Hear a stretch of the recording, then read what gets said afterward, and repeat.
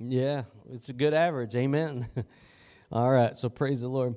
This morning, like I said, we're going to be in Isaiah chapter 3, so we want to get you to turn in your Bible over there. Isaiah chapter number 3.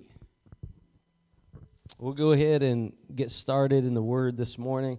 Say a word of prayer. Amen.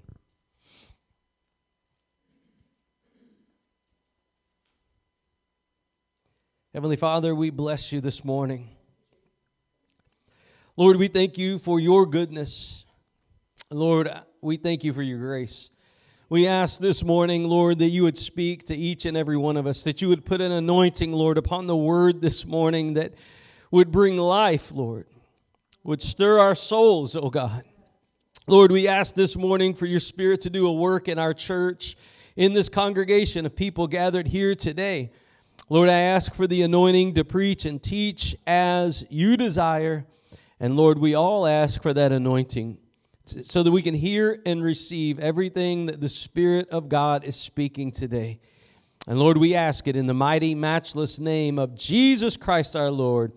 Everybody says, amen, amen. In Isaiah chapter 3, we're getting into the Word this morning. And one of the things that you see in Isaiah is God's heart for a nation to turn back to Him. The nation in the book of Isaiah had gotten into a place of complacency. I don't know about you, but I've seen that in the church world today. As you begin to read the Word of God in the book of Isaiah, you see a lot of parallels with where the church is today. In fact, at one point in the book of Isaiah in chapter 1, they were worshiping God through sacrifices. They were worshiping God on new moons. They were going about business as usual, but their hearts were really far away from God. And God was not satisfied. How many of you know that God's not satisfied with anything you bring if your heart isn't brought with it? Can I get a witness? I don't care if you put $1 million in the offering at a church. God's not moved if your heart's not in it. I don't care if you put $1 in there. I don't care if you come to church. If your heart's not in it, God's not moved by it. God's not pleased by it until it becomes from a place that is the seat of our hearts. In the book of Isaiah, God was dealing with this in the nation of Israel. He was really dealing with them about their complacency and how they had gotten into a routine. How many of you know routine is just a couple of letters away from rut? Yeah. Routine's just a couple of letters away from rut. I mean, we need the inspiration and the energizing of the Holy Spirit in our lives, or we're going to get into a routine. And the nation of Israel got into a routine in this book of Isaiah, and that's really where the heart of it comes from. It's to get us out of our rut, to get us out of our routine so that we can be changed by the transformational power and presence of God. How many of you know you can stand and preach and teach and holler and hoop, but until someone has an encounter with the living God, nothing's going to change. Amen? I mean, it's like talking to mannequins at the department store. Until a person has an encounter with God, nothing's going to change. And God's desire is to change folks because He loves us. How many of you know we struggle? We got issues. And believe it or not, we actually open the doorway for the enemy to rule over our lives. So many ways that in the church world even, but there's so many ways that people open those avenues. We used to call it giving a foothold to the devil. Just opening that door for the enemy to begin to rule over our lives. Amen. It doesn't matter how much theology you know. If you start playing around with the devil, you start playing around with the enemy, he's going to run roughshod over your life. Many theologians and many preachers have fallen prey to the devil. Amen. Because you begin to open that door. You begin to open access to the enemy. He does not play. How many of you know that we have an enemy? The Bible says we have an adversary, the enemy. He walks about as a what? A roaring lion seeking whom he may devour. That's who the enemy does. So you have an enemy for your soul. You have an adversary for your soul. Amen. But you also have an advocate in Jesus. And I want to tell you this morning that we do have an adversary, but we also have an advocate. And, we can focus on the adversary all day long, but God wants you to turn to the advocate who is Jesus. Jesus will set you free. Amen? But you need to know there is an adversary for your soul. And that adversary wants you to stay dry. He wants you to stay without a shout. He doesn't want you to have a hallelujah down in your soul. He sure doesn't want you to lift your hands and get happy in Jesus. And he sure doesn't want to let you go so that you're free in the Lord. Amen?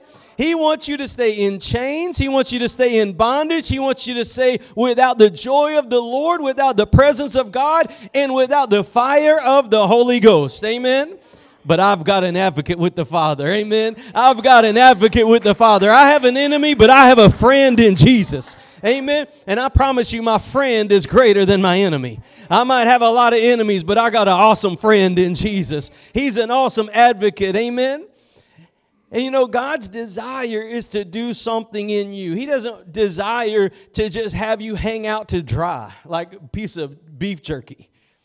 God's desire is to keep you alive, is to give you life. Amen?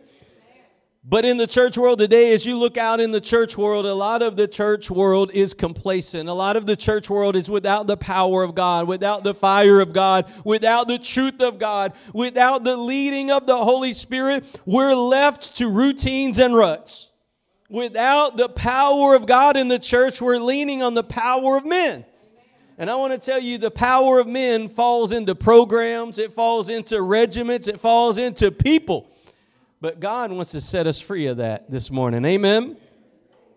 In Isaiah chapter 3, the nation had gone awry. I want to read verse 12, Isaiah 3, verse 12. He said, "As for my people, children are their oppressors, and women rule over them. O my people, they which lead thee cause thee to err, and destroy the way of thy paths." How many of you know that a children really can't oppress you? Can a child really oppress you? The word oppress means to enslave, to put in bondage. The word oppress means to rule over you. We got 3 children. They're not going to rule over us, right? But the Lord here is talking he's using a euphemism to show you what it means for the children of God to be ruled over by lesser things. By lesser things. A weaker thing to rule over. He said, children are your oppressors. Now, I don't know about you, but every time I've been in a battle, that battle seems like a Goliath. Every time I've been in a situation, I feel like David, and that thing looks like a Goliath to me. But the Lord here is telling the nation of Israel, those things that are oppressing you, those things that are ruling over you, that's children. In other words, you're letting something insignificant be a Goliath. You're letting something that is so small, so weak, so little humble you. Why? Because you've lost covenant with God. You've lost the conviction of the Holy Spirit. You no longer are a consecrated people unto God. And when you walk out of that consecration, when you walk out of that covenant with God, you walk out of covering. You're no longer covered under the umbrella of God's protection. And so many people today, they know about God in theory. They know about God through books. They know about God through the learning of men, but they don't know God intimately. They don't know God on the inside. They don't have the power of God flowing from the inside out. And what happens is they're relegated to be oppressed by children in God's eyes. That's humbling. And not only that, look what it says. It says that women rule over them. That's, not politically convenient to talk like that today. But women were never designed to be rulers. Even in a marriage, the man is supposed to be the head of the home. God designed men to be leaders, to set the pace. You know, you see this in the Word of God. God has established this principle, but God is showing them because of your negligence. How many of you know what it means to be negligent? It means you're not doing what you're supposed to do. I've seen that happen in families where, you know, someone has a child in the back seat of the car and they're negligent. They forget to take the child out. And they go to work. It's a negligent homicide. The sad reality. But you see, negligence can happen spiritually. And when we're negligent spiritually, what happens is children will begin to oppress you. That means lesser things will rule over you. And not only that, but he also says that women will rule over you. Meaning, those which were never designed to lead will lead you. And what happens is at the end of this verse, it says, they will lead thee, they will cause thee to err and destroy the way of thy path.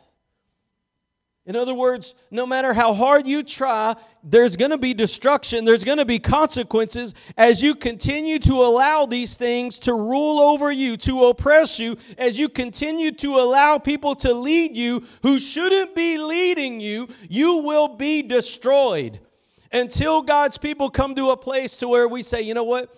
This is not how it's supposed to be. We're going to continue to be destroyed. We have compromise in our pulpits. We have compromise in our churches.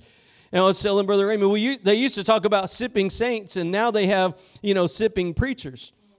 We were, but the reality is there's a lot of compromise in the church world. And God's not going to be mocked. God's not going to bless compromise. You see in the Word of God right here how these things have consequences. I'm reminded of a story. They said this woman, years back, they had trains. Yet if you were going to go somewhere, you had to ride a train. And this woman had a baby with her, and she was waiting to go to where her husband was. It was a snowstorm. She's riding the train. And she said, I don't want to miss my spot. I'm tired. I'm going to go to sleep. I don't want to miss my spot. She kept telling the attendant, don't let me miss my stop, because when the train stops, that's where I'm supposed to get off at. I'm supposed to get off so I can get with my husband. When the train stops, let me know. And there's a snowstorm. You can't hardly see. Well, through the middle of the night, the train stops. The attendant's not there. And one of the passengers wakes the lady up and said, hey, the train stopped. It's time for you to get off. She gets off. But what she didn't know is the train had stopped to do some repairs.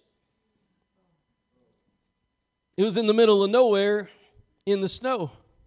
Because she listened to the wrong voice, she got off. 45 minutes later, the train stops at the appointed place. The husband's there, but the wife don't get off. And they start looking for her, and then they figure out what happened. And she was dead. See, the reality is when you listen to the wrong voices, consequences are extremely dangerous in the natural. But in the spiritual, they can be detrimental, devastating. You see, whenever we listen to the wrong voices in the spiritual things, it can produce devastating results. And if we've seen anything in the church world today, it's that people that are listening to the wrong voices are getting off on the wrong exits. People are listening to the wrong voices. You know, today you can find a church that will support anything. Anything that the Bible calls sin, I'm being honest. Anything that the Bible calls sin, you can find a church to support it. You're either going to lean on what God says in the Word, or you're going to make your own way up. And just like that woman who blindly got off because some passenger told her, here's your exit, you can't listen to every voice. You can't listen to every voice. I'm telling you, there's one truth. Jesus said that He is the way, the truth, and the life. Jesus is the final authority. The Word of God has to be the supreme ruler over our lives, or we're going to be led astray. It doesn't matter what I say, and it doesn't matter what you say. If the Word of God doesn't endorse it, if the Word of God doesn't sanction it, if the Word of God doesn't provide light for it, we ought not be going that direction. But if God has endorsed it and God has authorized it, we better walk in it and not be negligent in the Holy Spirit. In the name of the Lord Jesus, we should do what God has called us to do. Amen. People today are not walking in freedom because they don't have the freedom that comes from God. And this word here is a very powerful word. These weak leaders are leading the church, and what I would say is they're man pleasers. If you're a man pleaser, you love applause. Amen? You tell everybody here is going to get $1 million. Everybody's going to clap. It's a man-pleasing word. But something that pleases God is different. Some people love popularity, and some people love to prosper. But compromise is what this really is, compromise. And if we listen to compromised leaders, we're going to be destroyed. We're going to be destroyed. Let me show you something in the book of John. Turn with me to John chapter number 8. This word that I want you to hear, though, is oppress. Many people today are destroyed through spiritual negligence. Bad leaders, listen to this, bad leaders hide the way of life from the oppressed. They don't want them to go on the straight and narrow path. In John chapter 8, verse 31 and 32. Now the word oppress, as I told you earlier, it means to have a taskmaster or to have someone ruling over you. It can also mean demoralizing pressure. How many of you have ever had demoralizing pressure applied to you? That's not fun at all. I mean, you feel like you have no choice but to do that which you know is wrong. That's demoralizing pressure. That means you're being oppressed by the enemy. And God told the nation of Israel, He said, you've got children oppressing you. You've got children bringing demoralizing pressure into you. You know, I never had the courage to do what was right until I got the Holy Spirit. God gave the Holy Spirit to the church for a reason. It's so that we could be His witness in a lost world. If you don't have the baptism of the Holy Spirit, you're not going to have the courage to be and do and say what God has called you to be and do and say. When you look at Peter's life before Pentecost, Peter knew the death, burial, and resurrection of Jesus Christ, but yet still Peter was going fishing. He didn't want anything to do with the message of bringing the gospel to the lost. It wasn't until he waited and tarried in the upper room and got filled with the Holy Spirit that Peter became the first preacher to the Jews and to the Gentiles, and he gave his life for the cause of the cross. He was crucified upside down because the conviction was so strong in him. Man can't make you do that. You can say, well, don't you think you ought to go ahead and do that? See, man can't light that fire. Man can't fan that flame. This is a fire that comes from God. This is something that comes down from above. This is the message of Pentecost on the church.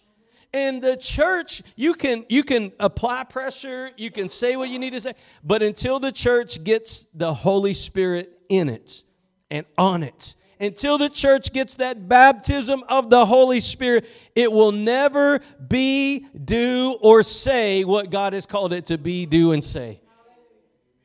Jesus said here in John 8, verse 31 and 32, He said, Then said Jesus to those Jews which believed on Him. How many of you know that's the goal? Is the goal to believe? Is the goal to believe? How many of you know that most preachers at this point, they would say, well, hallelujah, I got 5 more notches in the belt. Or 50 more notches in the belt. But Jesus wasn't satisfied with mental assent. It says Then said Jesus to those Jews which believed on him, if, how many of you know that's a key word? It's a conditional word. If you clean your room, I'll let you eat tonight. Guess you better clean your room. If. Jesus said to those Jews which believed on him, if you continue in my word, then are you my disciples indeed. You're not a disciple until you're a continuer. God's not called you to have this one-time thing. God has called you into a continual abiding. When you stop abiding, you stop living. When you stop abiding, you stop growing. God said, if you continue in my word, then are you my disciples indeed. Now, I don't know anybody that doesn't want to be free. We live in America. We live in the most free nation currently. We live in America today, and we're so thankful that we live in a nation that we are free. Amen? We have many people in here that have served the nation, and I know I love the story of America. We love freedom. And I don't know anybody that doesn't love this next verse, but I wanted to show you that previous verse. A lot of people want freedom, but they don't want to continue in the Word of God. They don't want to continue in what God has said. You know what? You can pick and choose what you want out of the Bible. There's 10 commandments. You can pick one and disobey 9 of them. Do you think you're going to be blessed? There's 10 commandments. You can pick 5 and disobey 5. Do you think you'll be blessed? There's 10 commandments. You can obey 9 and disobey 1. Do you think you'll be blessed? No. In fact, James tells us if you've broken one commandment, it's the same as breaking all of them. God's heart's broken when His children disobey. It's like a window. You throw a rock through the window. It doesn't matter if it's a big rock or little rock. The window's broke. That's how the law of God is. You can tell one little lie, or you can rob a bank. You've still broken God's heart, and you're still on the way to hell. So the reality is, if you continue in His word, then are you my disciples indeed. Verse 32, and you shall know the truth, and the truth shall make you free. See, freedom is relational. Freedom is relational. It's not transactional. It's relational. He said, you shall know the truth, and the truth will make you free. What happens when you stop knowing the truth? You're no longer in freedom. You turn away and reject the truth of God's word, you're not going to have freedom in your life, but children will begin to oppress you. Lesser things will begin to rule over you when you're not walking in the truth.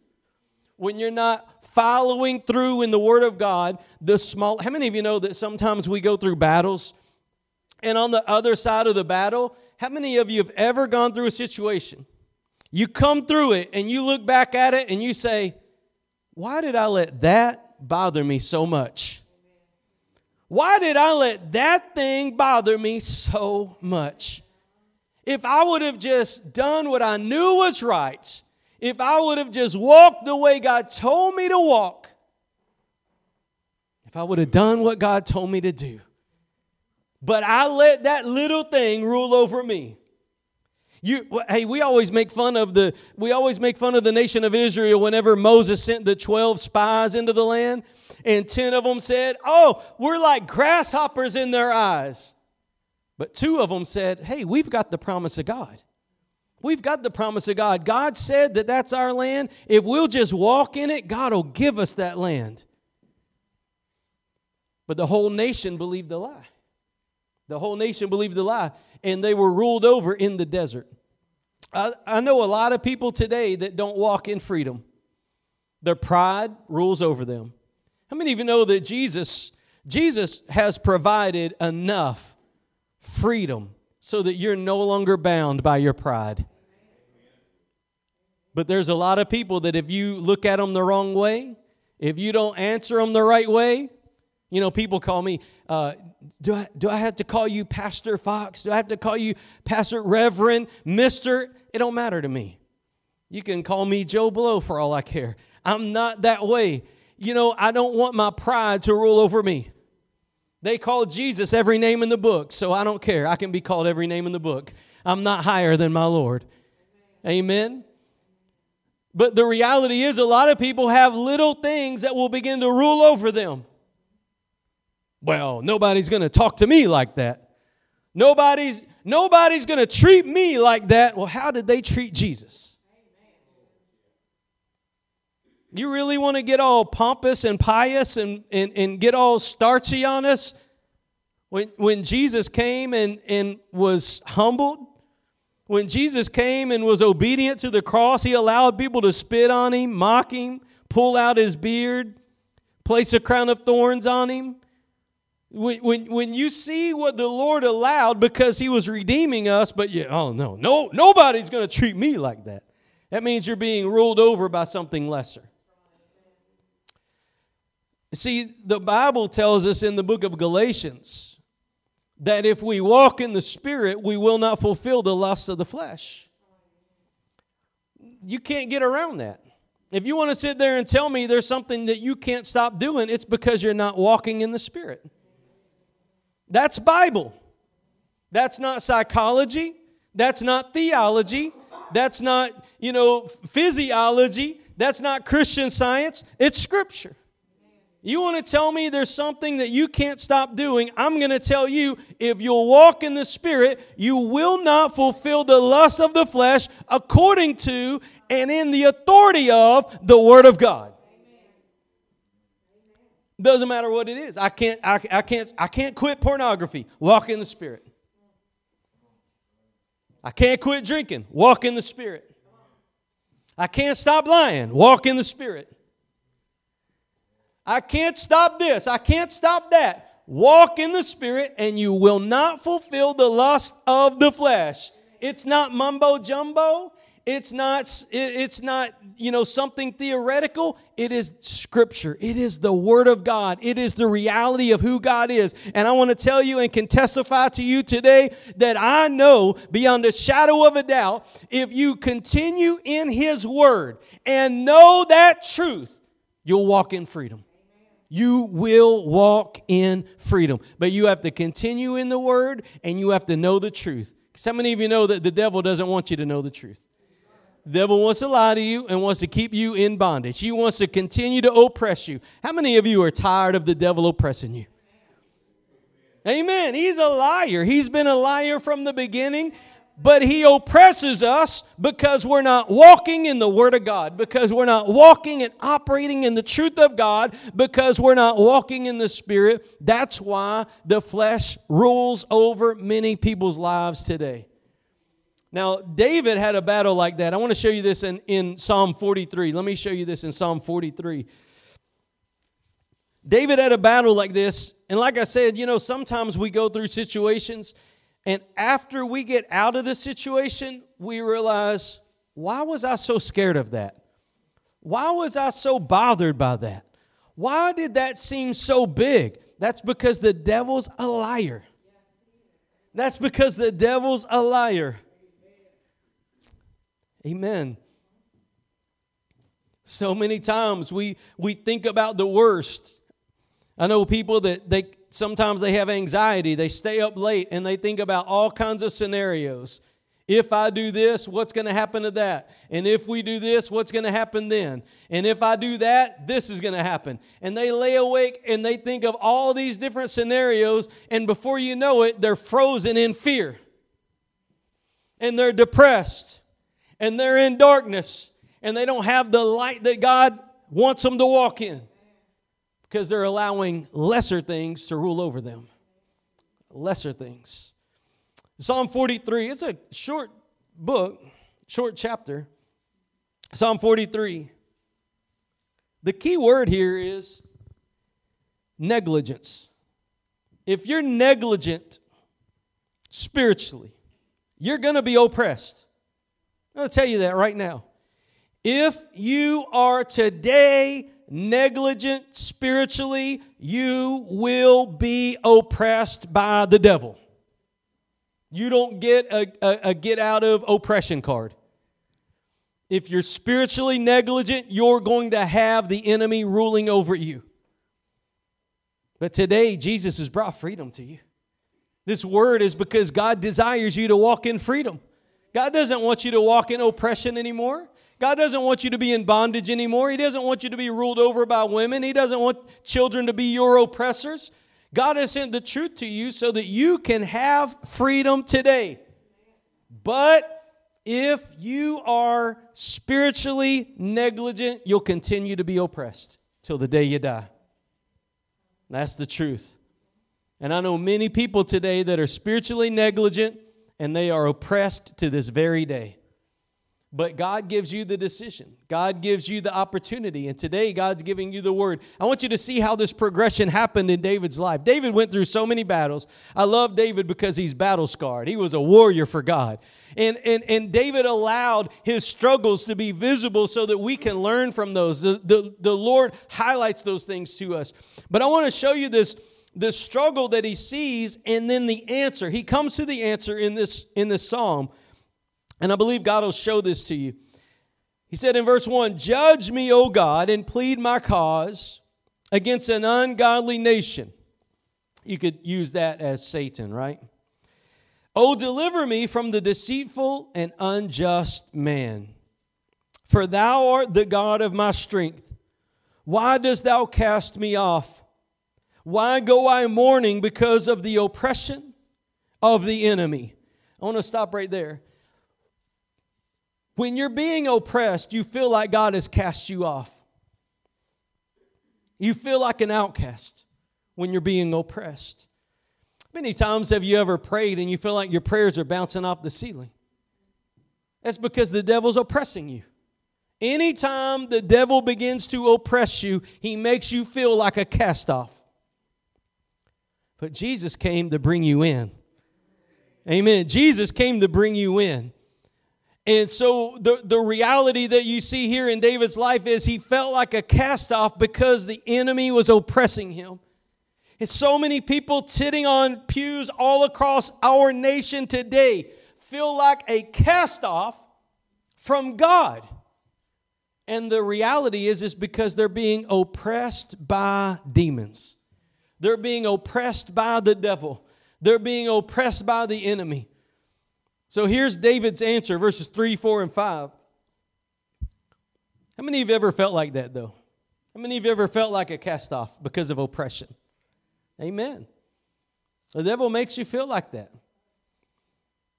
David felt like that. Don't be more holier than David, right? Oh, I've never felt like that. I've never had that struggle. I've never been like that. This is King David, right? The lineage of Jesus. He said he felt like a cast-off because he was oppressed. Verse 3, though, here's the thing. He said, "O send out thy light and thy truth. Let them lead me. Let them bring me unto thy holy hill and to thy tabernacles." I want to stop right there for a second. How many of you know that Jesus is the light of the world? Jesus is the way, the truth, and the life. So the psalmist David here is saying, "Let your light and your truth lead me." In other words, this is a before the cross, before Jesus of Nazareth was incarnated. This is the Holy Ghost speaking through David, saying, "Let Jesus guide you. Let Jesus be the one that guides you." Amen. Let your truth and that light guide my steps. Because you know what? If I'm left to my own wisdom, if I'm left to my own understanding, I'm going to get off the train in the middle of the winter where nobody's at. If I listen to the wrong voice, if I'm spiritually negligent, I'm going to cause myself to die. But if I let the light of God and the truth of God guide my steps, I know beyond a shadow of a doubt I'm going to get where God wants me to go. I'm going to be who God wants me to be, and I'm going to do what God wants me to do. But I've got to have that truth and that light lead my steps. And notice the progression that David uses. He says, first, "Let them lead me to your holy hill, then to the tabernacle," and then verse 4, "Then I will go to the altar of God unto God. My exceeding joy, yea, upon the harp will I praise thee, O God, my God." The progression that David uses, Jerusalem was set upon a hill. It was on 7 hills, actually. But Jerusalem is up. It's an upward ascent to the city of God. And he said, let your truth, let your light lead me to your city. And then, once I'm in that city, Lord, let it lead me to your tabernacle. Let it lead me to where you are. Then, I'm not stopping at the church, right? So how many, you won half the battle. You got to the tabernacle of God. You got to the church today. But he said, I'm going past attendance. I'm going to the altar. Amen. It was like, lead me to the city of God. Lead me to the house of God. Lead me to the altar of God. And listen, here's the thing though. Once I get to the altar, here's the transaction. The altar is there to lead me to God Almighty. I'm not just going to the altar and then turning around and going back the same way. I'm going to the altar and I'm going to stay there until I meet with God and God meets with me. Once I meet with God and God meets with me, I'm going to get up in a different way than I got down. I tell people, don't you get up until God comes down. He said, I'm going to the city of God, to the house of God, to the altar of God, and I'm going to God Himself. And I tell you what, if there's something that the church world needs today, it's an encounter with the living God. We've had enough of systematic theology. What we need is real. We need a real transforming work of the Holy Ghost, and it's going to come when you get a heart for the Lord Jesus Christ and believe who He is and what He did, and tarry at that altar until God changes you. What we need in the church today is we need people that have had a life transformed by the power of God. Amen. It's time to be done with story time at the Apollo. It's time to be done with jokes in the pulpit. It's time for coffee and tea time to be done. What we need is God, a very God. We need the truth of God. Jesus said, if you continue in my word, you shall know the truth, and the truth will make you free. People today are not free because they won't go to the city of God. They won't go to the house of God. They won't go to the altar of God, and they won't tarry until God comes down. But God is the same yesterday, today, and forever. And if any person, whosoever will, let him come, will tarry before the altar of God, believe on what Jesus did on that cross, God will come down. God will come down. That's who my God is. He is a life-changing God. He takes that old and He makes all things new. He takes those that are in bondage and He sets them free. Amen? Who else can take those that are in bondage and set them free but God? David here, he hit it. He said, I need to go. I need your truth and I need your light to take me to your city, to your house, to your altar, and to you. Don't miss this progression. Don't miss this progression. Religion can't get you this. Religion can't get you this. Theories cannot get you that. Jesus said, if you're His disciple, when you continue in that word. If you ever are negligent of that word, you will not have the freedom that God has for you. If you're negligent of that altar, if you're negligent of the presence of God, if you're negligent of being in the house of God, if you're negligent of the city of God, you will not have the freedom that God has for you. You will remain oppressed. You will remain depressed. You will remain in darkness and in chains and in bondage until you humble yourself and get to the city of God, the house of God, the altar of God, and the presence of God. And it was there that David began to worship. It was there that David began to worship. That's when he picked up that harp again. I want you to see, he's there. At the beginning of it, he's feeling all cast off. He's oppressed. He's praying and the prayers are hitting the ceiling. He doesn't feel the power and love of God anymore. He doesn't have the joy of the Lord anymore. He doesn't have that excitement that comes from God anymore. He just feels cast off, far off from God. And I submit to you, if you've ever been close to God and you're not close to God today, the devil is deceiving you. The devil's deceiving you because God don't change. You might say, oh man, back in the 90s, we had it. Back in the 2010s, we had it. You know, I used to be on fire for God. Well, God hasn't changed. Who changed? My God's a consuming fire. If God's ever done it, He still does it. Oh man, we used to have a time in the Lord. We used to pray until morning time, and man, we would pray all night long, and the power of God would fall down upon us. And I mean, we would lay hands on the sick, they would recover. We would see people operating in the freedom of the Lord. Who changed? You see, the word of God here that David said, he said, let your truth and your light guide me. You know, most of the time, I've got my own plans and agenda. I've got to do this, and I've got to do that, and I need to do this, and I need to do that. But David, once he realized he was being oppressed, he said, you know what, Lord, my agenda to the side, let your truth and let your light guide me. Take me where I need to go. Take me as deep as I need to go. Show me the truth I need to know. And Lord, it's your presence that I truly need. You know, God's open for business. God's open for business. I've never met one person that the power of God couldn't change. I've never seen one sinner that God couldn't cleanse. I've never seen one demon that God couldn't make leave. I've never seen one person oppressed that God couldn't make free. You know why?